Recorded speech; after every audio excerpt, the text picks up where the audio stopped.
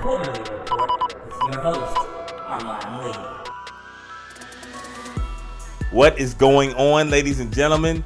I have healed my heart after last week's NBA Draft Lottery, and I am back for another Tuesday episode of the Quarterly Report podcast. Of course, I am your host, Armon Lee, and we've got an amazing show lined up for you guys this week. Friend of the program, Miss Monica McNutt, is stopping by, making a return to the show. We haven't talked to her in a long time, so she's going to stop by to break down the NBA playoffs and try to console me after my beloved New York Knicks missed out on Zion Williamson. All that plus, is Danny Ferry the right man for the job in D.C.? All that and so much more. But first, our number one topic this week. First quarter. Hot and so hot and so hot and Yeah, when you hear the melodic sounds of Nelly, you know a hot take is coming. But this week, I have a hard time trying to decide if my takes are really hard or not, because I genuinely believe in what I'm saying. So this isn't like I'm on some Skip Bayless joint just throwing stuff out there. I genuinely believe this. But oftentimes, the things I really believe, everybody else thinks I'm crazy for. So we're going to run it back with this one to find out if this is a hot take. Because I've talked about Deontay Wilder ad nauseum on this show when I've been fortunate enough to be a guest on other people's podcasts or radio shows. I love boxing. You guys who've listened to the show for any significant amount of time know that. So this weekend, Deontay Wilder fights Dominic Breazeale. And everybody, look, let me not even do it like that. I will not take anything away from the knockout Deontay Wilder put forth. Deontay Wilder may be the most fun fighter to watch, which is tricky because no one knows how good he is. And the thing with Deontay Wilder, he brings out so many casual fans of the sport. And it honestly, it's not even really that he brings out that many of them, because he can't sell out any arena. He's an American fighter. The tickets to that fight was very cheap. And he has a belt. And he can't sell out an arena. Can't do it to save his life. So it's not that he brings so many new fans to the sport of boxing, but the people that he does bring in, they're just so loud. And there's nothing worse than being loud and wrong. Trust me. Anybody who's ever heard, 7 years ago, who heard me talk about Bradley Beal, I can attest. Loud and wrong is not the combination that you want. But when Deontay Wilder fights, because he's so exciting, and you basically know that somebody's going to get knocked down. I want to say he's 41-0-1 with 40 knockouts. It's nuts, right? The guy's got the best punch in the sport. His right hand is amazing. But that lends one to wonder why he continues to fight guys who cannot box, and they always want to exchange. Dominic Breazeale is not a great fighter at all. He clearly can't box. We saw that. And in the knockout that we all were raving about on Saturday, he walks up to him with his left down. Deontay Wilder has the best punch in the sport, and that's the right hand. Why on earth would you want to exchange with him, number one? But number two, why would you want to walk into a puncher with your left, your lead guard, to the best punch in the sport? Why would you bring it down? So many people, and look, I love boxing, and I promise you, I'm not trying to be the boxing snob. I promise you I'm not. But this really weighed on me all weekend long, because people went crazy. Deontay Wilder's the best. Oh my God, Deontay Wilder's the best boxer. And it's not the boxing fans, not the people who watch the sport all the time. It's the people who just, for whatever reason, want to watch Wilder. And I get it. He's exciting. He knocks people out. But did you guys know that Anthony Joshua knocked out Dominic Breazeale like 5 years ago? Because when he did it, it wasn't this big fuss. And there's so many people who think that because he knocked out Dominic Breazeale, he's somehow this great fighter. The same way happened when he knocked out Stavern. It's like, dog, at some point, bro, you got to fight somebody worth a damn. You got to fight somebody worth a damn. Quick question. Name the opponents that Deontay Wilder has beaten who are worth a damn. Name me the opponents who he has beaten that are legit fighters that you like, okay, you know what, that's a good one. I'll wait, and I'll give you Luis Ortiz. That's the one.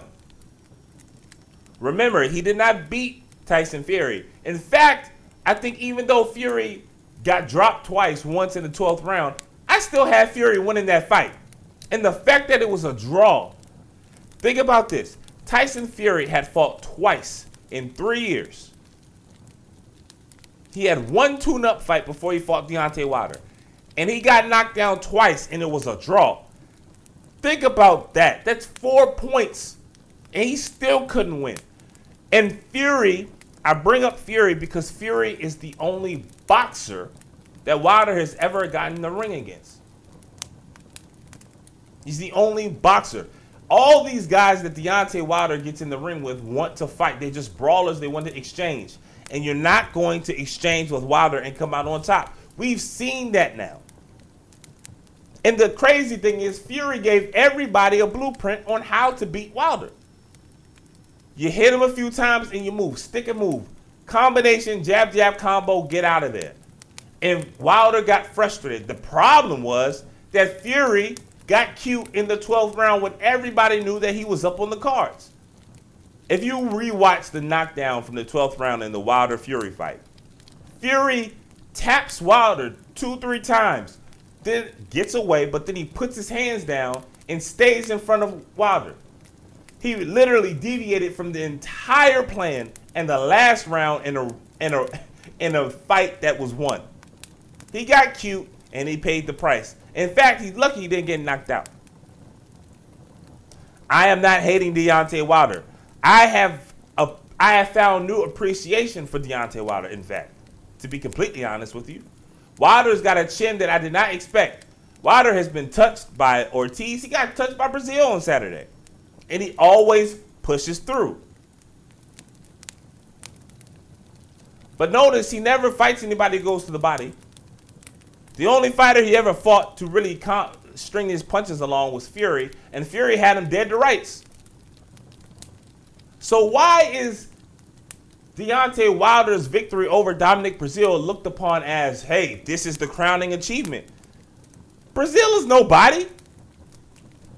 Everybody keeps on talking about, yo, man, Anthony Joshua's ducking Deontay Wilder.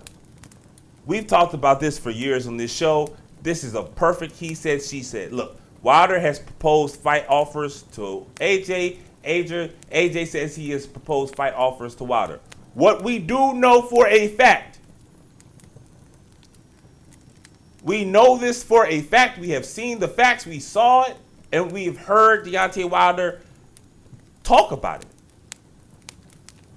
Anthony Joshua, Eddie Hearn, and DAZN sent a 3-fight offer worth $100 million over to Deontay Wilder. 3 fights. There are no 3 fights that Deontay Wilder can put together in his past or in his future that do not involve Anthony Joshua that would equal $100 million. He had a 3-fight offer. He had to fight Dillian White and then 2 fights versus Anthony Joshua. He turned it down. How many fighters has Deontay Wilder fought? Forget beaten. How many fighters has Deontay Wilder fought that's better than Dillian White? Tyson Fury. That's the only one I would say for sure. Because I think if White fought Ortiz, White would win. But I think it's a toss-up, right? So the only one that we know for sure is better than Dillian White is Luis Ortiz. Or I'm sorry, Tyson Fury. That's the only one. Tyson Fury, he's the lineal champion because he beat Vladimir Klitschko. He was the guy to beat the champion. He had to lose the belt because of his drug problems, and again, he went on a 3-year sabbatical. But he got in the ring with Vlad, and he beat Vlad. It was a boxing clinic. Vlad couldn't touch him. Now, we know Fury does not have the power to do any damage to Vlad, but he outboxed him the same way he outboxed Wilder. But again, he wasn't coming off a 3-year layoff. He was in his best. He was in relatively good shape for Tyson Fury, but he wasn't rusty, and he was disciplined, unlike what he was versus Wilder. Anthony Joshua stopped Vladimir Klitschko in one of the best fights. The fight of the year, I guess 2 years ago, it was an amazing fight. If you saw it, we all remember how great the atmosphere was. They sold out Wembley Stadium. I'm going to put a pin in that because we're going to go back to that. But Anthony Joshua got in the ring with the guy, the man, Vladimir Klitschko. And not only did he beat him like Tyson Fury did, he stopped him. Put him on the canvas multiple times. Ref called the fight TKO. Ask yourself this question. How come Deontay Wilder didn't fight Vlad? I've been asking this for years now because everybody keeps telling me, oh, man, it's not Wilder's fault he doesn't fight anybody. Well, then I ask, how come he never fought Vlad? Vlad wanted to fight Wilder for years. Vlad wanted to come to America and stake his claim. I forget the actress's name, the lady's name. He's married to an American actress. He wanted to fight Deontay Wilder in America. Wilder did not want those problems. Why? Why didn't Deontay Wilder fight Dillian White? Why does he fight? Again, look at the dudes he fought outside of Tyson Fury and Luis Ortiz. Look at the most recent fights from Deontay Wilder. Why are you fighting Dominic Breazeale? Why are you fighting Stavern? Why are you fighting Chris Arreola? Why are you fighting these guys? Why are you not fighting the Tacoms? Why are you not fighting the Whites? Why are you not fighting the Parkers? I've never been more certain that Anthony Joshua beats Deontay Wilder than I am now. And the only way that I can foresee Wilder beating AJ, and look, when you've got the best punch in the sport, you always have a chance. But the only way that AJ loses to Wilder is if he's not disciplined.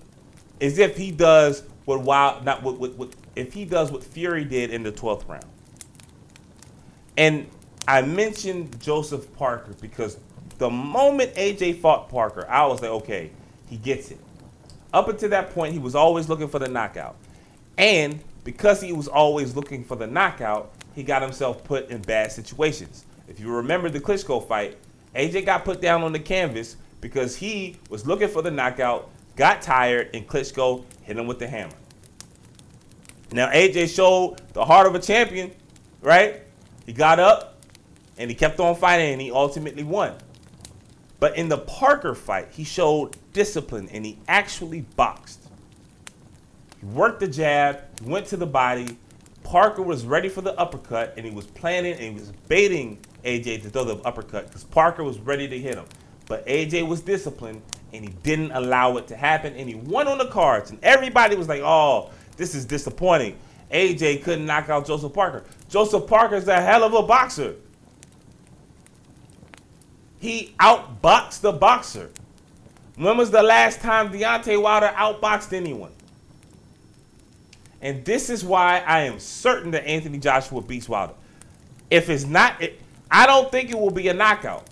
If it is, it's going to be the uppercut because Wilder is so reckless with that. Again, he just always comes in with his hands down. But it doesn't matter because he does not fight disciplined fighters who box and will make you pay for making mistakes. Anthony Joshua throws the jab. The only fighter that Wilder has seen who throws a consistent jab was Fury. Anthony Joshua has more power than Tyson Fury.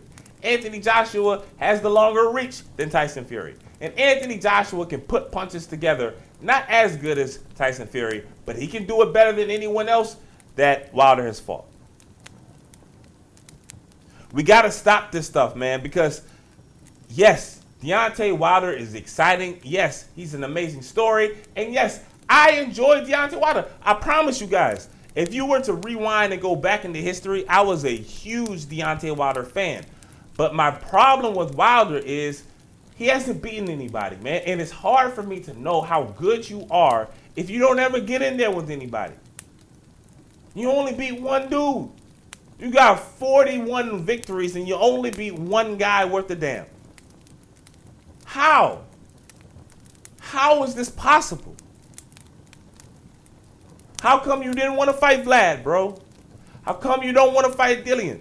How come you don't want to fight Parker? Dog, I'm going to put it to you this way. All weekend long, I've heard people say, man, the heavyweight division is only a three-man race, only a three-man division between Wilder, Fury, and Anthony Joshua. Hello? I don't know about y'all, but Usyk, Alexander Usyk, I think could beat all three of them. Let's not act like he's not nice. Let's not sleep on him. I imagine that that's probably going to be the next fight for Anthony Joshua because I don't think Deontay Wilder wants to fight Anthony Joshua right now. I honestly don't think he wants to. Deontay Wilder is talking about he wants a $100 million purse to fight Anthony Joshua when they just offered you $100 million for 3 fights, 2 of which versus AJ. I don't understand the logic. Luis Ortiz got offered $7 million to fight Anthony Joshua. He turned it down. He's never had a purse bigger than $1 million. And he's going to run it back with Deontay Wilder? Y'all got to make it make sense to me, bro. Y'all got to make it make sense to me. One guy consistently fights top heavyweights. Usyk is top 10 pound for pound. Slim. Who has Deontay Wilder beat? Answer that one question. Just one question I have for y'all. And damn it, I know there's a lot of Wilder fans out there. I get called a hater all the time. Let me reiterate. I like Deontay Wilder. He's fun. He's exciting. He is good for the sport. And he makes those Saturday nights when he fights, he makes them fun. It is event fighting, right? It is event television watching. But bro, and look, again, not to sound like the boxing snob. I like the new fans. I like people who love the big time fights the way I love the fights, right? It's cool, man. We're welcoming as a boxing community. But Slim, y'all gotta stop with the hyperbole. Deontay Wilder is no better than he was 3 weeks. Him knocking out Dominic Breazeale does not change my mind or anybody's mind who understands the sport. And if you want to understand the sport of boxing, if you don't, that's cool. Just want to watch it when it's a big fight and see some big dudes get laid or knocked out. I get that. Bong, fast food, right? You don't want that much. Cool. I have no problem. But if you ever do want to understand the sport, what you saw Saturday night does not move the needle one bit. Because Deontay Wilder will always have lightning bolts in his gloves. But can he box? Can he box? And if he can, you must ask yourself, why does he choose not to ever box anyone worth a damn? Wilder fans, man, the Wilder Hive, Deontay Wilder, Bomb Squad, whatever the hell y'all want to call yourselves, man, hit me up. Send the hate mail to me, bro. Actually, don't send me hate mail, man. But I know y'all want to hit me up, calling me a hater, saying that, you know what I'm saying, that I'm riding with AJ, and all the other superlatives y'all say, all the stuff, whatever. I've heard it all before, but I want to hear it again. Hit me up, interact with me on boxing or any topic that you hear me discuss on the Quarterly Report at quarterlyreport@gmail.com. That's quarterly spelled QUARTERLEE report@gmail.com. Or you can tweet at me at Quarterly Show. That's on Twitter. Quarterly spelled QUARTERLEE. All right, man. I usually don't start the show with boxing, but man, y'all know I love the sweet science, and it was a hell of a weekend. But it also was another great weekend for sports for another reason on the hardwood, and that's where we go for our second quarter this week. Second quarter. I was tempted to use this as my hot take this week, but I actually think more people will agree. And it's nuts because I don't know how many people would have felt this way at the beginning of the season. I've remained consistent when it came to Kawhi Leonard. I thought the Raptors were brilliant for going all in to get Kawhi. Because in reality, I don't think they really gave up that much. I'm not a big DeMar DeRozan fan. I know a lot of you guys swear by PPG. Y'all heard my cousin not too long ago told y'all that DeMar DeRozan was an all-star. I told you he wasn't. I told you he wasn't that good. He wasn't that nice. He's a fine player. He's a fine NBA player, right? He's not a great player, and he absolutely is not elite. And Kawhi Leonard is every bit of an elite superstar that you could have in this league. And even knowing that Kawhi Leonard may very well leave after this season is over, we knew it the moment he got traded. In fact, the moment he got traded, everybody was like, yo, he's not staying in Toronto. And I told you guys this time about last year, I was like, how much does one championship run mean to you? Depending on your fan base, your fandom, it could mean the world. It may not mean a damn thing. If you are a Laker fan, if you are a Celtics fan, if you are a Warriors fan now, right? Getting to the conference championship, getting to the NBA finals, or even winning a championship, it probably doesn't mean as much as it would to someone like myself, a Knicks fan or Wizards fans. That Cavaliers team that won a few years ago, that meant the world to them. And I would imagine the Raptors fans feel the same way. One championship for Toronto, I can only imagine. They made a documentary over Vince Carter. The Carter Effect. If you guys have seen it on Netflix, I think it was like a LeBron James production. And he talked about how much just Vince Carter, his presence in Toronto did for not just basketball in the city, but basketball in that entire country. Like Vince Carter changed the trajectory of basketball in Canada. And that's something that cannot be overlooked. So one championship run, forget a title, but just a championship run would mean the world to the Raptors. Case in point, 2 weeks ago, Kawhi Leonard shot against Philadelphia, Game 7 to eliminate the Sixers. Just think to yourself how or what that one moment is probably doing or did do to a generation of Canadian adolescents, right?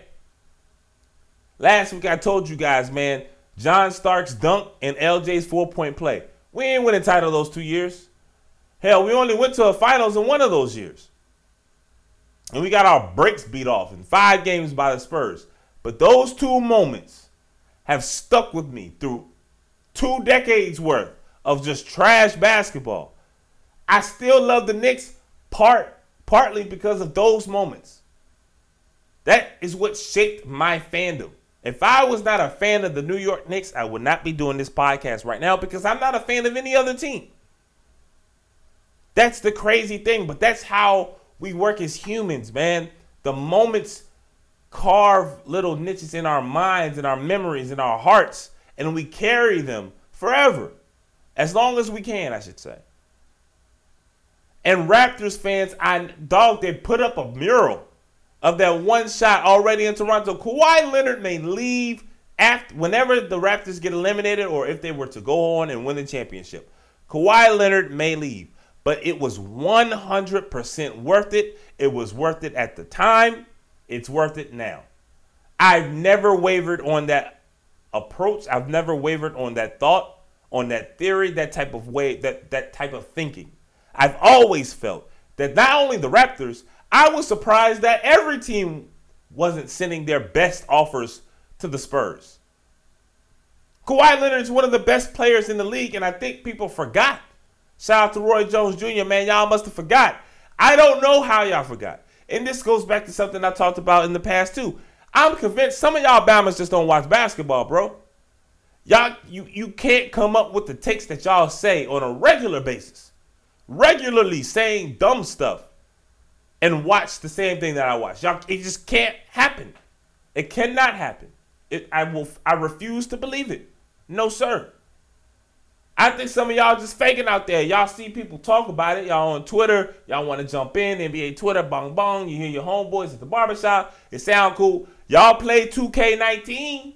I give you that. Y'all play the video games, but y'all can't be watching basketball. There's no way you can watch basketball and think that Kawhi Leonard wasn't worth every single penny that the Raptors gave up for him. There's no way you're watching basketball and not believing that Kawhi Leonard was a top 3 to 5 player. There's no way you're watching basketball and think that your team shouldn't have traded for Kawhi Leonard. Again, unless you're the Celtics or the Lakers, and the Lakers should have damn sure did it. There's no way I can believe that you watched this game and have any of those thoughts, because Kawhi has been real. It has been clear to see. Clean that joint with Windex, brother. It doesn't need it. It's clear, man. The birds are coming into the window, killing themselves because it's that clear. Everybody can see it. Kawhi been a monster. And if you are just now understanding or appreciating his game, Slim, it's because you don't watch. The Toronto Raptors have just kind of fell apart as these playoffs have continued, and it's just been Kawhi. I don't want to say just been Kawhi, but you guys get what I'm saying. Kawhi has been the one steady, calming force throughout it all. Kyle Lowry has his games where he does his thing, and sometimes he plays really well. Kyle Lowry has been Kyle Lowry. You know what you're getting. And you know, the only thing that you know for certain is that anything is possible. Serge has been in and out. Marcus Gasol has aged.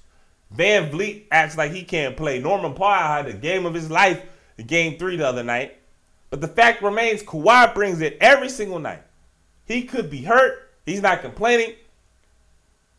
And if you are a Raptors fan, even if you only have him for a few more games, man, how fun has this year been?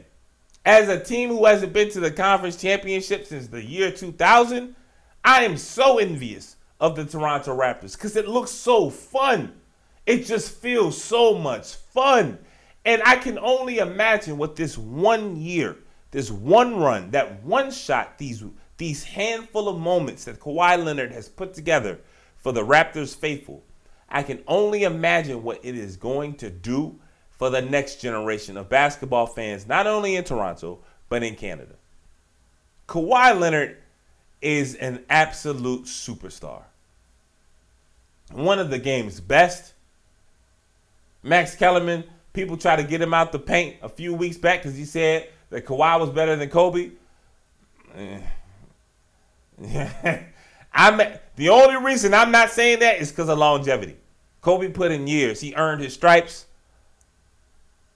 But Kawhi he's on his way. Let's just put it like that. If he can put forth another 10 years of playing like this, it's not even a conversation. But Kawhi Leonard, even if he goes to the Clippers, even if he never comes back to Toronto, even if they lose to the Milwaukee Bucks in the Eastern Conference Championship, oh my goodness, it still was the best trade that you could have made this year. It was a trade that not only got you rid of a bad contract, but it made you a legit contender. The laughing, the memes and LeBronto and all that stuff, all that kind of dismissing of the Toronto Raptors, it's gone. Who's talking about Toronto that way anymore? Who is worried about choking in the playoffs? I'm sure if you're a Raptors fan, it worries you a bit. But you know what's gotta make you feel a little bit more comfortable? Knowing that you got number 2 there. I know you feel way better with Kawhi taking the game-winning shot than you do with Kyle Lowry or DeMar DeRozan or Jakob Poeltl. Shout out to Masai Ujiri, man. Good. I still can't believe that he got one of the best players in the world, even if only for a year, for a washed-up DeMar DeRozan and Jakob Poeltl. My goodness gracious, bro. All right, guys, you heard the horn. That means it is halftime. First, before we get to halftime, I want to go through some house cleaning topics. Again, make sure you email me at quarterlyreport@gmail.com. Tweet at me at quarterlyshow. And if you don't mind, head on over to Apple Podcasts, iTunes, Stitcher, Spotify, wherever else you listen to podcasts, and leave a review. Give me 5 stars. Leave me a review. Let your friends, let the whole world know why you love the Quarterly Report podcast and why it's one of the best podcasts in the world. In my opinion, my humble opinion, the best sports podcast out. But, I'm slightly biased. So I want to hear from you. Where do you guys think? What do you guys think of the show? What do you like about it? What do you want to hear more about, right? This is your opportunity to help produce the show, man. Interact with me and let your friends know why our pod is among the best out there. All right, guys, halftime is here, and man, y'all know, I love NBA Twitter. It's fun. It's amazing. I talked about it in this last quarter. Although you guys are passionate, although you guys say you love basketball, man, I really don't believe y'all watch it. Not just because of how you guys talked about Kawhi Leonard or Rudy Gobert or Nikola Jokic, but some of the trade requests that you guys make online. You know, I love playoff basketball, but I also love the NBA offseason, particularly this year, upcoming offseason. But there's a lot of movement in the NBA when the playing is done, and a lot of people this year are currently projecting certain moves, whether players they want to get or players that are on their team now that they are asking for in a return. So this halftime is about the wild, wild west, the wild minds of NBA fans and how just out of touch they are with some trade requests. Take a listen. Yeah, man, it was a rough year to be a Lakers fan. Hashtag fuck Rob Pelinka. But the NBA needs the Lakers, man. They need them to be good, and we're going to bounce back. You saw, we already got the number 4th pick. So now we're going to trade the 4th pick and Isaac Bonga with Josh Hart to the Wizards for Bradley Beal in number 9, okay? And then we can trade Brandon Ingram and Kyle Kuzma and a future 2nd-round pick for Anthony Davis. And then we'll be right back there, man. We'll have Lonzo, Bradley Beal, LeBron, and then Anthony Davis. And then we're going to win all these chips after that, man. I promise you, we're bouncing back. Meanwhile, yo, Slim, can you imagine the Lakers even thinking about trading for Bradley Beal? Man, we're not going to trade Bradley Beal for that poo-poo platter. For anybody to get Bradley Beal, you're going to have to give us the Godfather offer, bro. Slim, you're going to have to give us 4 first-round picks. Jason Tatum, Jaylen Brown, Robert Williams, and trade us Brad Stevens for Bradley Beal. Are you serious? in Boston. Can you imagine thinking that we're going to trade all that for Bradley Beal? What's going to happen is we're going to trade our 2nd-round pick and Terry Rozier for Anthony Davis and Drew Holiday. In the Big Easy. Wow, whoa, hey, what are you talking about? Anthony Davis is going to be traded to Golden State for Klay Thompson, Andre Iguodala, Draymond Green, Kevin Durant, and a first-round pick.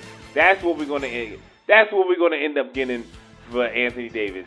And then we're going to have Zion, Klay, Dre, Iggy, and KD. Super team. Big Easy style. Yo, NBA fans are nuts. It doesn't matter. Like I used to just think it was Celtics fans, right? Because they are accustomed to winning the insane trade, right? We all remember KG for Al Jefferson and the Pips. Like that was an actual trade that really happened. So if you're a Celtic fan, I shot you bail because you're used to always getting over. So when Celtics fans would always say Marcus Smart and Terry Rozier for a superstar, I would just be like, man, whatever. Y'all just being Celtics fans. Y'all don't know any better. Y'all don't live in the real world. But now, everybody lost their damn mind. Everybody. Wizards fans, I'm on the timeline, and I'm saying, yo, the Knicks could trade for Bradley Beal. They'll give us number 4, Knox, and Frank and Mitchell Robinson. And I'm thinking to myself, hold on, bro. I'm not the person to talk about Bradley Beal, as you all know. But I'll be damned if the Knicks give up all that for some Bradley Beal, bro. The hate would come out of me something serious. There's no way. If the Knicks are talking about giving up 4, Knox, Dennis Smith, and Mitch for Anthony Davis, how the hell is Bradley Beal just a Dennis Smith Jr. away from Anthony? It doesn't make any sense, but it's not just Wizards fans. Hell, I got Knicks friends who try to get over on Anthony Davis. Like, yo, we could trade Frank Ntilikina, number 4, and Dennis Smith Jr. for Anthony Davis. And I'm like, bro, y'all got to stop. If it's too good for your team, it ain't happening. Unless Kevin McHale's on the opposing side. Bro, every NBA fan is nuts when it comes to trying to talk trades. Every last one of them. Lakers, Pelicans, Celtics, Knicks, Nets, Thunder. It don't matter. All these Bamas are nuts, bro. But the crazy thing is, the best GMs, they get over. Masai got over. He got over 3 times. He got over on the Knicks twice. Matter of fact, Masai Ujiri really needs to write a thank you letter to the Knicks. Because he got over on us. We made him the legend that he is today. I'm going to try not to remember the Carmelo Anthony trade or the Andrea Bargnani trade. So in order for me to calm down and get my composure, we're going to welcome our guest this week, friend of the program, superstar, Miss Monica McNutt. Joining me this week, one of my favorite guests, but now I'm talking about superstar treatment. You've seen her on FS1, the ESPN networks, MSG now, and she's the host of her very own podcast, Buckets, Boards, and Blocks, part of the Pure Hoops media team. The one, the only, Miss Monica McNutt. Monica, thank you so much for joining me this week on the Quarterly Report. Thanks for having me, Armon, and you play too much. It's not that deep. Nah, it is. It is. You can tell that you're not used to being modest because you don't do it well. But again, you guys, super dope. Monica, all over the place, really doing some huge things. Again, part of the MSG family now. I mean, so we talking James Dolan writing out checks. So you know what time it is. Obviously, I'm a Knicks fan, and that's where we're going to start. It was a rough week for your boy last week. Actually, I got a bone to pick with you. Before you become, part of the family of the Knicks, part of Knicks Nation, being chauffeured around, G5, Jets, jet setting the whole 9. It was all lined up. The Knicks were going to get Zion, and this offseason was going to be fantastic. Not only do we not get Zion, Monica, we actually get the 3rd overall pick. I was heartbroken last week watching the lottery. As someone who has finally embraced the beautiful colors of orange and blue, I'm curious your thoughts on not only missing out on Zion Williamson, but the Knicks falling to 3rd in their options. So I will admit that this was the first time that I think I was truly invested in the lottery. Not only do I happen to embrace the team of New York now, it is also directly tied to opportunities in my career, so that's a different type of level of loyalty. But I think in talking with the team, MSG 150, Alan Hahn, those guys, and even this week at the Combine, as I look, I feel like the Knicks are in a good spot. Now, Zion obviously is like 1A with an asterisk with a star. Like, we have nothing to say because it's a box office thing.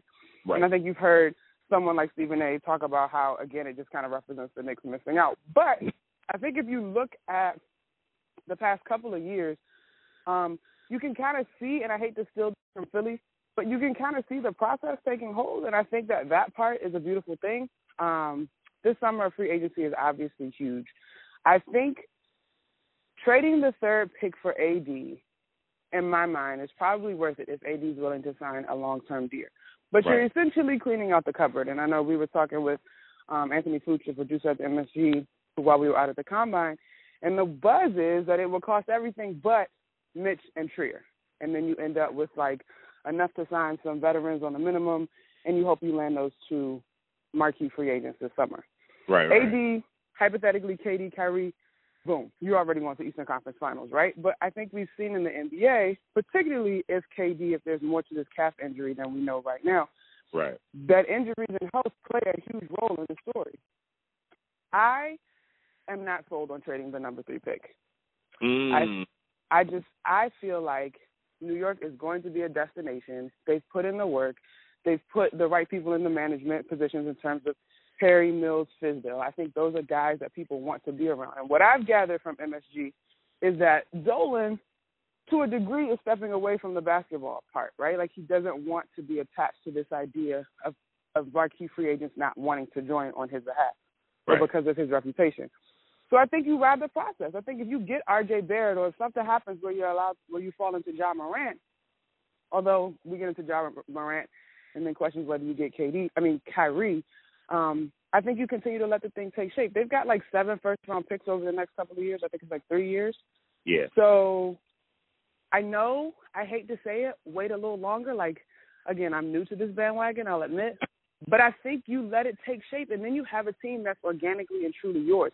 Look at where Philly is or Toronto is, right? They've mosh-posh, they've mismatched these teams together. And, yeah, they've had more success than they had in the past. But here we are again, come the offseason, wondering who's going to be able to stay and who has to go.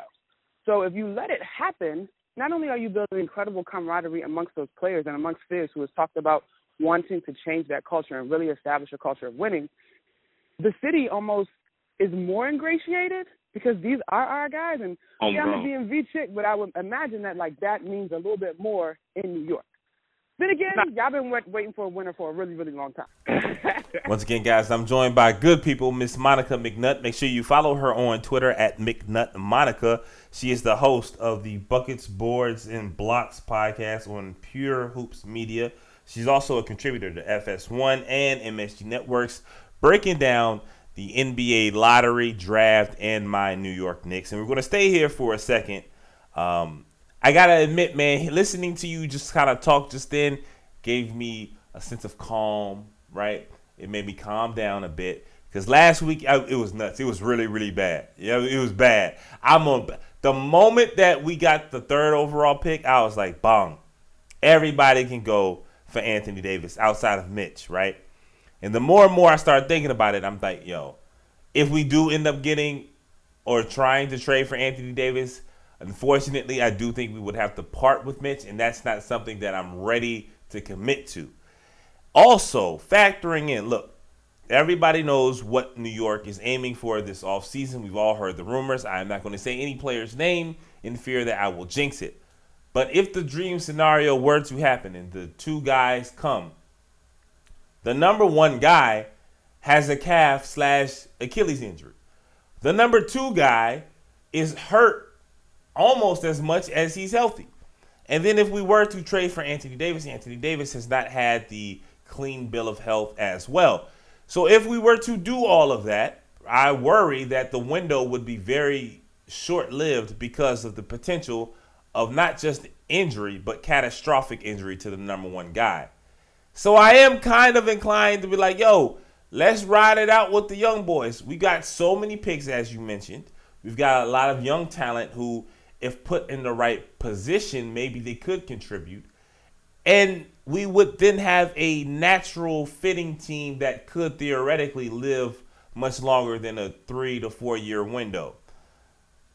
But I'm not certain, man, because if AD comes in the Eastern Conference, I think he's going to wreck shop. And I would love to see him in orange or blue. I just don't know what to do, Monica. What do you think is best? Do you honestly think the Knicks should turn down or look away from a chance of trading for Anthony Davis? Absolutely. Now, I am not going to act like the idea of AD is not worth seriously considering mortgaging everything, right? Right. And again, if it's a long-term deal, then fine, I'm probably with it. But I really think that we're at a place in not only New York, but in NBA culture, where why would KD not come? Where else is he going? We've seen him express that, honestly, championships have not made him happy. We've seen the undertones that suggest he wants to be the man, no questions asked. He's got an agenda to prove. Where else could he go to prove it and truly make a name, right? Or beyond the name that's already established. And it's the Warriors don't even need him this year. Right. Like the meme was when he was looking at the stat sheet post-game 2, like he was looking at New York real estate. Absolutely. It seems timely. I also would argue that I don't know that you need Kyrie. I think if you get KD, and I know you're not mentioning names, I'm a big fan of Kemba. I almost wonder if Terry Rozier is a guy that will sort of embody what New York basketball is. God knows if things shuffle out and Ja ends up in town. Like, I just think the Knicks have options, and so that would probably be something that I would hope that fans would embrace as opposed to wallowing and not getting Zion.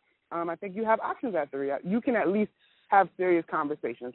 should the Pelicans be interested in keeping those Duke boys together, that may be something that is very tantalizing. Mitchell Robinson is a guy out of Louisiana. I really, really hope that they don't have to get rid of him because I think his ceiling is really, really high. He could be the next big thing in terms of that position in the league. But it's definitely something worth looking at. And we know, just like we talk about the Hamptons Five, like for these guys, a lot of things get done away from the media. Right. From what I know, the potential free agents that we're looking at, like AD is a very well-liked guy. Who knows who he's talking to in terms of teaming up potentially. I really think next season is going to be what Knicks fans are waiting for. I'm not 100% sure how it's going to shake out, but they've got options. Young, look at you, yo. Hold it. Yo, that's why we got a dope friendship. I was feeling really, really bad, and then here you come off of whatever private jet without whatever red carpet that you was on, grace the podcast. I had to holler at your manager, schedule 10 minutes to holler at you, right? And here you come calmly talking me off the edge about my beloved New York Knicks. Man, that's why you a superstar, y'all. Once again, y'all joined by my people, Monica McNutt. Make sure you follow her on Twitter. She's at McNutt Monica. She is the host of the Buckets, Boards, and Blocks podcast from Pure Hoops Media. She's also a contributor for MSG, FS1. She does college basketball. I mean, she does everything basketball related and other things, yo. Making another appearance on the Quarterly Report. So, Monica, this is going to be my final question to you. You know, all season long we heard about the NBA ratings are down. The ratings are down. Everything's so gloom and doom, right? But I long since felt that the league did itself no favors by not getting the casual fan ready for life after LeBron. So much of this NBA season was just focused on LeBron that when he didn't play, people weren't not watching because they did not feel they needed to be interested or invested. And this playoffs, this entire season, but the playoffs specifically, has been filled with great play, conference championship notwithstanding. Great play, great basketball, and like kind of star-making moments. We've had Nikola Jokic, Giannis, obviously, Kawhi Leonard, Damian Lillard, Joel Embiid, the list goes on and on. The future of this league is in great hands, and these playoffs have showcased just how amazing of a season that we've had, the best playoffs that I've seen in years. Give me your thoughts on how the playoffs have unfolded.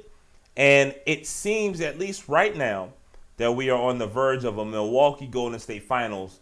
Who would you, I guess, give the nod, the edge to if those two teams were to meet in the finals? All right, so I'm going to stand true in what I have said since the playoffs began. I always felt like the Bucks really had a shot at shocking the world in terms of winning this whole thing. Right.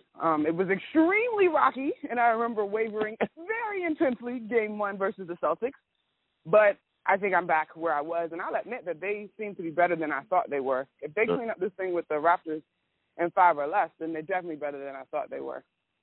I will say that as we were watching the Nuggets and the Blazers battle, and then the Warriors take care of business, I remember thinking the Western Conference Finals was going to be a letdown. It's just going to be a letdown. Yeah. And so I'm not surprised where we are. I am surprised in this idea. You heard Doris Burke talk after Game 3. She was talking to Scott Van Pelt, she talked about Blazers' spirit being broken. That part to me is a surprise, and now we're learning that Dame is playing with the separated rib, and so that makes a difference. I think their fight has been a surprise, but I thought to some degree that we had seen the best of the series on the Western Conference and that the Warriors would show up and beat the Warriors. Didn't anticipate KD getting injured. Definitely was in New York, hopped up out the bed when I saw him turn around. I was like, oh, God, please no. And, of course, that also is tied to the potential in New York. I'm like, please, God, no. But I think as good as the Warriors are playing, I think the Blazers are not quite themselves because Dame is truly the engine for that team, and he is not well. I still think that the Warriors look more human than they have looked in a long time, and still I'm standing by the Bucks have a real shot at this thing. And there you have it, guys. Make sure you follow her on Twitter. She's at McNutt Monica. She is the host of the Buckets, Boards, and Blocks podcast on Pure Hoops Media. She also is on the 26-Minute podcast for the Redskins, for all you football fans out there. Contributor for MSG Networks, contributor for FS1, and everywhere else. So many titles. I don't have enough time to give her the right amount of accolades, but she is one of the best guests on the show. Monica, thank you so much for joining me this week on the Quarterly Report. And if you jinx my Knicks and we end up with Chris Middleton and Kemba Walker this offseason, I don't know if I'm going to be able to talk to you for at least another 2-3 years. Whatever. You got the gist of it. I'm happy to be here. Thanks for having me on, Armon. All right, guys, we are 1 quarter away from a finished show. So without further ado, let's get it going with our final topic this week. Fourth quarter. The search for the Wizards' new general manager or president of basketball operations continues. Throughout the last few weeks, really, it seemed as if Tim Connelly from Denver, it was basically his job to turn down, to refuse. And that's exactly what he did. Obviously, Connelly would have been an amazing choice. What he has done in Denver has been nothing short of fantastic. He understands the league. He understands dynamics. He understands contracts. Again, we talk about this a lot of times on this show. A lot of people thought the Jokic contract was nuts just like less than a year ago. Like, that was a real discussion that a lot of people who now all of a sudden love Tim Connelly are using as one of his biggest attributes. And I'm not knocking it. I thought Connelly would have been an amazing hire. Obviously, there were some big names being tossed around. Masai Ujiri, in my opinion, is the best or second best general manager. I've already heaped praise on him in this very show. Connelly, who obviously, like, Ujiri was in Denver before he went to Toronto. Connelly picked up where Ujiri left off in that entire front office, and they have continued. And in fact, they've done better, right? Again, you drafting someone like Jokic in the second round just completely changes the game. And so often, I am one who looks at second round picks. If you can identify talent, and I'm not saying you got to get a Nikola Jokic or a DeAndre Jordan or a Manu Ginobili type player, right? You're not going to always get a superstar in the second round. But if you can get a solid contributor in the second round, I understand that you do have an eye for identifying talent. It's not all about the draft, just like it's not all about free agency, and it can't all be about, analytics. There has to be a medium. In this day and age, the best run organizations are disciplined. They understand capital, draft capital, and their own players. They understand their players' worth, which is why I'm very interested in seeing how Brooklyn handles this offseason. But there's another organization who has been disciplined, who has stayed true to their principles, and slowly but surely, and look, things don't move that slow in the NBA. They really don't. We look back and say, man, it took them the Nets hadn't gone to the playoffs for, 4 years in a row, 5 years in a row? And when you think about it, it didn't feel that long. Now, I'm not a Nets fan, so I'm sure it felt longer for them, right? But ultimately, things move very quickly in the NBA, right? The Heatles do not feel like it was that, 5 years ago. But it was. Things happen very quick. So you have to stick to your guns. You got to be principled. You got to be disciplined. And Tim Connelly would have been an amazing hire. But it didn't happen. So Monday morning, I sent what I thought was a very harmless tweet. And Lord, did the wrath of Wizards Twitter come down upon me. This is the tweet that I had once I found out that Tim Connelly turned down the job for the Washington Wizards general manager. Quote, I've long believed Danny Ferry would be the new Wiz GM. In terms of being capable, very good hire. I'll be very interested in how he's covered if they do hire him. That was it. That's all I tweeted. That was it. Not excusing what happened to him in Atlanta. Not making any excuses or trying to smooth over things that he has said. Obviously referring to the quote about Luau Deng, talking about he's got a little African in him, about being lazy and being manipulative. Obviously not what you want to have your leader of your organization say. I don't think anybody really should be excusing that. And the dynamic of Danny Ferry coming to DC, I mean, it's really interesting in a lot of ways, because if you were to tell me, man, you know what? DC is a very diverse area. If you're not from this area, if you've never lived here, there's a large African population in this area, many of whom are some of the biggest basketball fans in this area. There's already a disconnect between the community and the team. And for good reason. The team has not given them any type of consistent reason to be a fan. The one thing that they did well was to get rid of Ernie Grunfeld. It just happened 5 years, 6 years, 7 years, 10 years too late. They do it, yet they've been so slow at identifying who should be his successor that now many of the elite candidates are already off the table. It seems as if they went all in on Tim Connolly. And that's not if that was the guy they wanted and they sent out feelers, go for the guy that you want. If you want someone, if you want something, go all in for it. I will never knock the Wizards for putting their chips on Tim Connolly. It felt like it was the right move. I thought it was going to happen. There was a lot of smoke there, a lot of steam, a lot of momentum. But you got to have a plan B. It's something that this team should know by now. Remember, they went all in on KD to DC. Their plan B was Al Horford. And after that, Jan Mahimi, Jason Smith, Andrew Nicholson. You got to have contingency plans in all facets of life. All of them. Don't pussyfoot around, right? There's nothing wrong with going for your goal completely. But understand, if this option doesn't work, there got to be different paths to the same goal, but still different paths. So now, Rojas is gone. Trajan Langdon is gone. Connolly doesn't want the job. Masai probably is not leaving. So now we're left with Troy Weaver, Danny Ferry, and Shepard. Again, I'm just going by all the reports that I have read. That's not to say that another candidate could not appear or emerge, but this is what I've read, what I have heard, okay? I don't know much about Troy Weaver. I know he's a DC native. He's a guy who's got a lot of contacts, and for the last 11 years, he's been in Oklahoma City, okay? Because he's never run his own shop, I'm not going to hold moves against him. And I'm also not going to completely give him credit for the positive moves that happened. I don't know how much Troy Weaver played a part in getting Paul George. I don't know. I also don't know how much he played in training for Carmelo Anthony.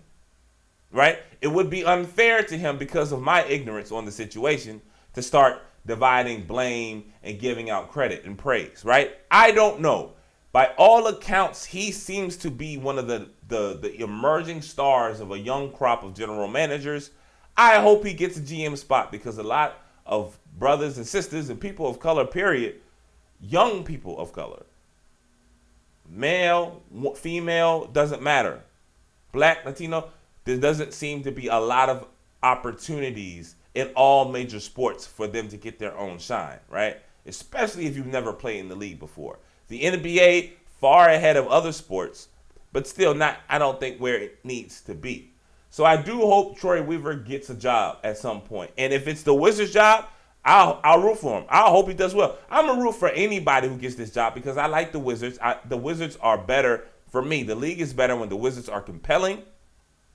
I've got a lot of friends and family and loved ones who love this team. And over the years, I've covered them for so long. I share a part of myself that's like, yo, I do want them to succeed. And it's more fun, man. It's fun to go to the arena and the crowd is hype. It's fun to listen, like to have the shows actually talk about basketball, because so many of them don't. I want the Wizards to succeed. But I find myself curious as to in terms of just his basketball acumen and his resume, the negative reaction toward Danny Ferry. Now, again, if you are saying what he said about Luol Deng, you just can't rock with it. And that's the reason why you don't want Danny Ferry, or that's the reason why you don't like Danny Ferry, I get it. if you're saying it doesn't matter what he has done, those words, I'm through. I don't want to tolerate it. I don't want to have to root for someone like that or root for that. There are differing opinions about how incendiary his comments were. They were not his words. But again, I'll say this. If I'm reading something and they're not my words and I read something that's as absurd as those comments were, I'm like, hold on, what? There would have been some type of reaction, audible, not even just something where I frowned. I would have said something if those were not my words, which it has been found that they were not Danny Ferry's words. He was just reading a scouting report. I would have audibly said something to be like, oh, this is absurd. Like, what is this? With some expletives in there, right? But I would have said something. We all would have said something. Like, huh? Hold on, Joe. This is nuts. Something.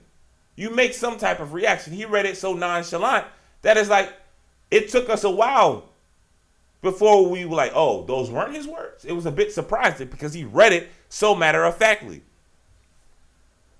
And I've seen some people defend, or not defend, I shouldn't say defend, but people try to casually dismiss the words. Like, oh, he didn't even say anything that bad. You know, all stereotypes don't have to be like, and first off, it wasn't like he was saying anything positive about an entire continent of people. Okay? He wasn't saying anything positive about Africans when he made that comment. But imagine this. Again, New York has a large Jewish population. Imagine if someone was caught on tape saying something about Jews, not the super, super awful things that people have historically said about Jews, but just the things that people would be like Jews are cheap. Like, oh, he's Jewish, so he's cheap. You understand how the backlash that would have brought upon? I don't know if anybody would be like, oh man, he didn't say anything that bad. If we reframe and reshape, right, the specifics and the dynamics of this particular situation. We wouldn't do that. If he was talking about a player who was homosexual, it didn't say something completely out of line, but made a stereotype about them. Oh my God, Joe, can you imagine? I mean, think about it. Just go down the list of some, right, demographics. And imagine if Danny Ferry or someone else made similar comments. Again, I'm not saying go to the all the way dial it up to 10 on the extreme level, right? But still, insensitive comments regardless. I never even knew that was what people thought about Africans. Every African I know is like one of the hardest working people that they work. You understand what I'm saying? So I don't even know how that was even a thing. I didn't even know that was a stereotype. But apparently, I live in a bubble. So I'm not ever going to tell people, yo, you shouldn't be mad at these comments.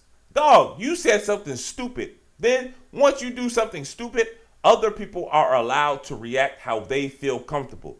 You lose that leverage. That was on you. Danny Ferry was dumb for his comments. Make no mistake, I am not excusing what Danny Ferry said. If you feel a certain way about it, bong. I have no issue with that.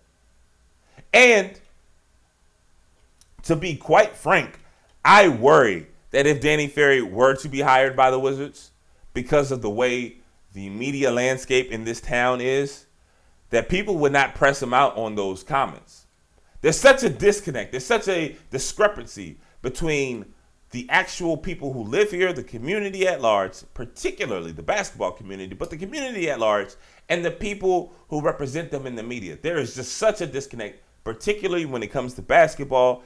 I believe that Danny Ferry would come in town and all the radio hosts and television hosts and most of the people who write for the large outlets would start talking about the matter. They would brush over the controversy, really just leave it to, all right, you lost your job, but now you're back. How does it feel? Do the whole, reclamation project thing that we've all heard before countless numbers of times. There would not be, in my opinion, my fear is that people would not hold his feet to the fire and actually come to a real understanding of like, dog, how did this happen? Why did you feel comfortable reading that? Like hard questions that will give hard answers, but answers that this community clearly wants to hear. Because, dog, after I tweeted that on Monday, Slim Bammers was coming at my neck like I was defending Danny Ferry.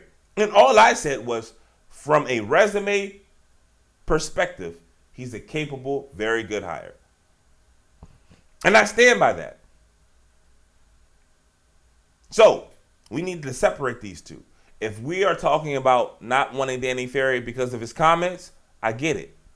But now there are these people that I'm seeing a lot of online, at least, and obviously I can't use that as any type of proper barometer. But there are a lot of people who act as if that I'm seeing that Danny Ferry is trash when it comes to leading a team. I don't understand how that can be the narrative. Again, if you don't like Danny Ferry because of his do out thing comments, I get it.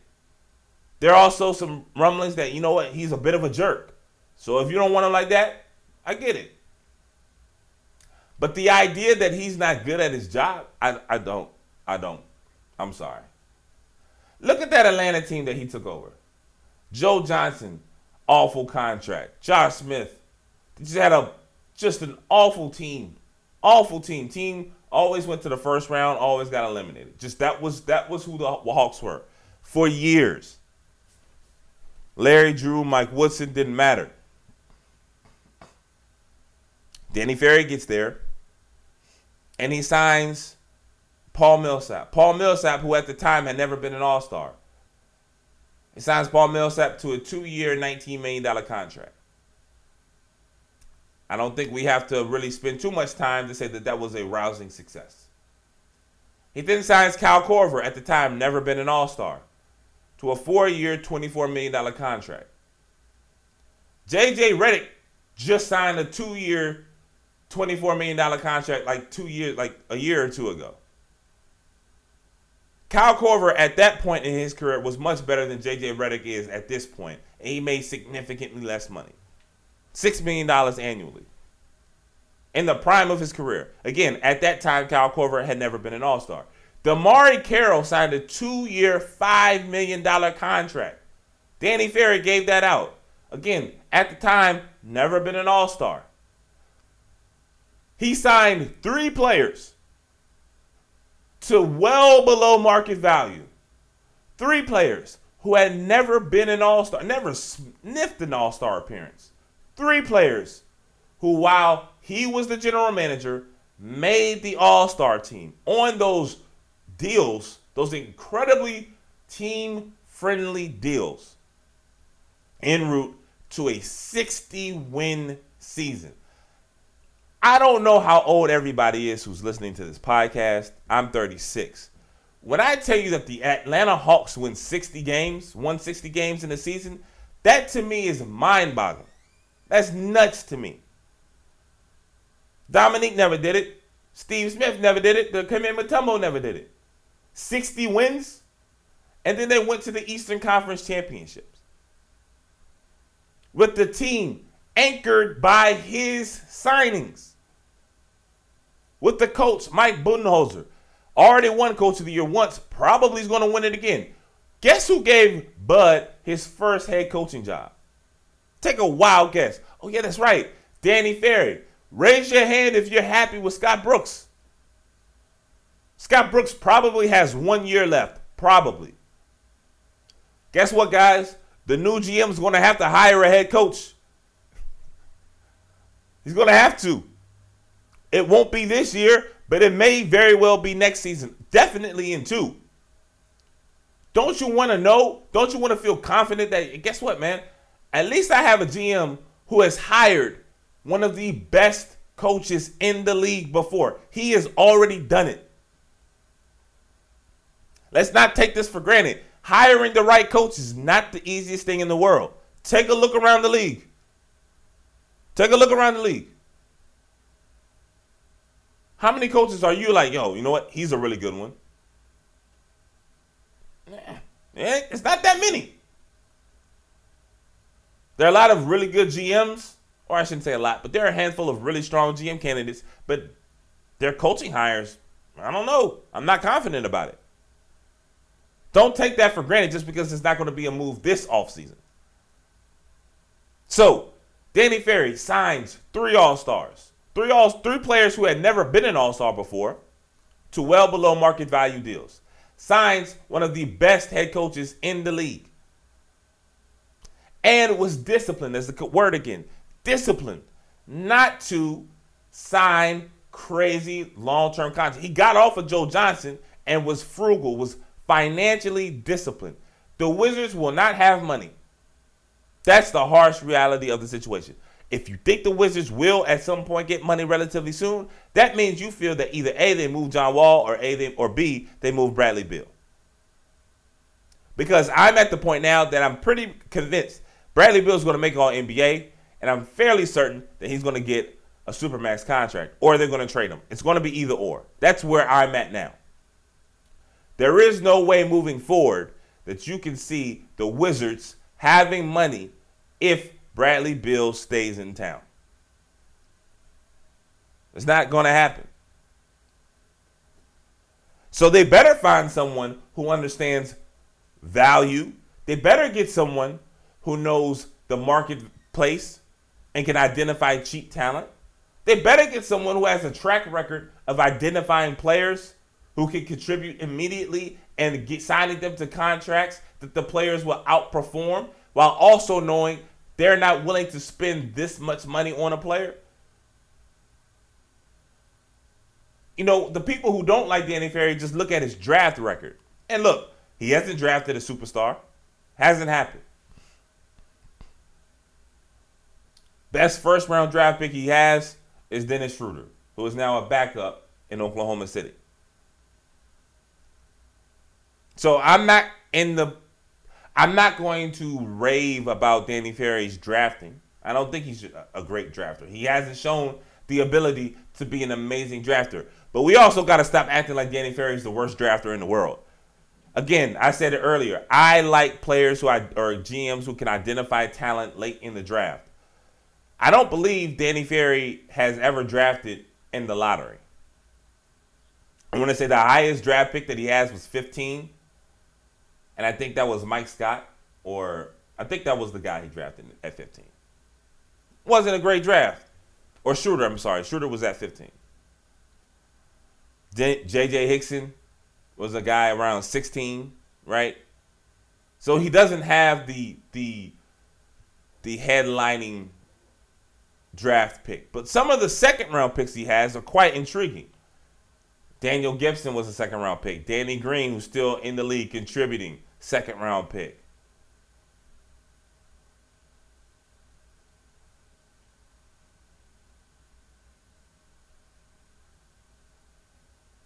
Hey, Shannon Brown was a second-round pick for Danny Ferry. You know, like, when you can get someone in the second round, again, cheap labor, and they can have an 8 to 10 year NBA career, you've done what? You've done your job. Now, again, yeah, I wish that there were some more first-round hits, but there are not that many to choose from. It's not like Danny Ferry has a 10-year resume of first-round picks. He just doesn't. And, again, I don't know if he's ever drafted in the lottery. I saw somebody online say, oh, man, at least Ernie drafted John and Brad. Well, yeah, John was the number 1 overall pick. Everybody would have drafted John Wall number 1. And, yeah, Bradley Beal went 3rd in a draft in which the Hornets inexplicably draft Michael Kidd-Gilchrist number 2. You know, like, okay, sure. If that's how you want to carry it.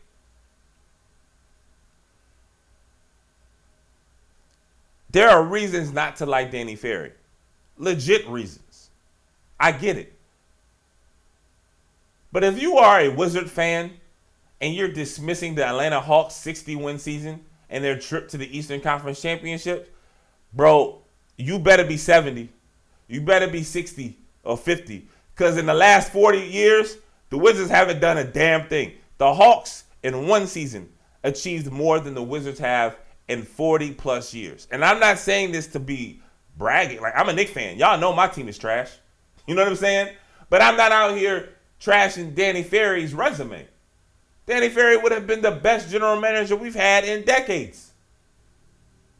And that goes for the Wizards too. That goes for a lot of teams.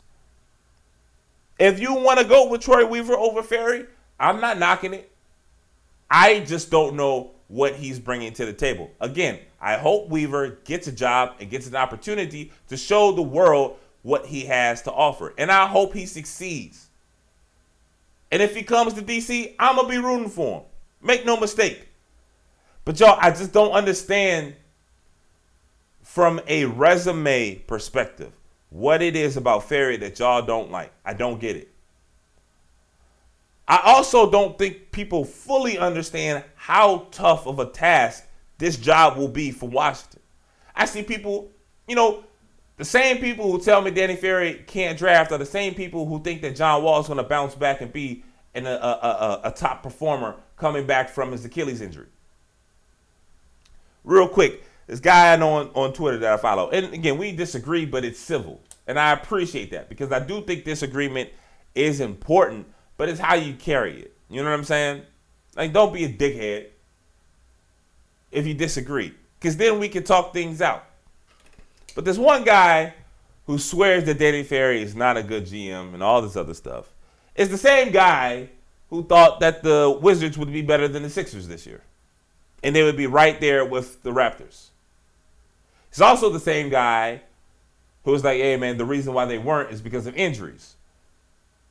But he's also the same guy who thought that John was going to bounce back. And 4 days after we have a back and forth on Twitter, guess what happens? John Wall ruptures his Achilles. Like, what's important is to keep a mental Rolodex about what people think. Because, again, some of y'all, I feel like y'all don't watch basketball. If you think that I hope that John Wall can be a useful player when he returns. But it would have been 5 years, 5 surgeries on his lower extremities in 5 seasons with a player whose game never truly developed. His game is completely predicated on athleticism and his court vision. I don't think it's fair to assume that John Wall's athleticism will ever be the same. So what are we getting back? Because next year is the first year of the crazy contract. You got 3 more years after next season, and he's going to miss most, if not all, of this upcoming season. Why would anyone think that John Wall will be someone that you can count on for solid basketball play moving forward? Again, I hope we can. I hope we can count on John. But am I banking on it? Hell no, and neither should you. But if you find yourself in a discussion with someone who thought the Wizards would be peers of the Raptors and be better than the 76ers, if you find yourself in a discussion with someone who thought that the Austin Rivers trade was going to be smart, if you find yourself in a discussion with someone who thought that Nikola Jokic was not better than Devin Booker, and these same people then turn around and tell you, guess what? Danny Ferry can't draft. Danny Ferry won't be a good general manager, not because of his comments, but because of his resume. Oh, man, wash your face and leave the conversation, bro. Don't even waste your time. Because, again, I'm certain that some of y'all Bama's just don't watch the game. I'm positive. I know y'all don't read up. I know y'all don't listen. I know it. There's no way. There's no way. The Wizards, as an organization, need to figure it out. What is it that they are embarking on? I don't want to hear Ted talk about this 3-step process. No. Be real. I don't think that this job is going to be a quick fix unless they get super lucky and get like a Zion-type player next year, right? A number 1 pick with a clear-cut generational talent with the top pick. That notwithstanding, it's going to be consistency, day in, day out. The small victories, winning inside the margins. That's what it's going to take to turn this around. And that's not going to happen overnight. And for me, I would feel better if we hired someone who has done it before. We'll see. The Wizards swung for the fences with Masai Ujiri and Tim Connolly, and I applaud them for it. But now let's see if they can just get on base. All right, guys, that's the show this week. Thanks again to my guest, Miss Monica McNutt. Again, make sure you follow her on Twitter at McNuttMonica. Also, I want to thank each and every one of you all for bouncing back with me again for a second Tuesday podcast. Remember, guys, each and every Tuesday, we've moved from Thursday to Tuesday. And from this moment forward, we will continue to put out pods on Tuesdays each week. Again, head on over to Apple Podcasts, iTunes, Spotify, Stitcher, Google Play, and every other place that you listen to podcasts. Download, subscribe, and rate and review. Please rate and review if you are too kind. Leave me 5 stars and tell me, your friends, and the world why you love the Quarterly Report podcast. All right, guys, that's my time this week. Thank you so much for rocking with me, and I'll be back next Tuesday for another episode of the Quarterly Report.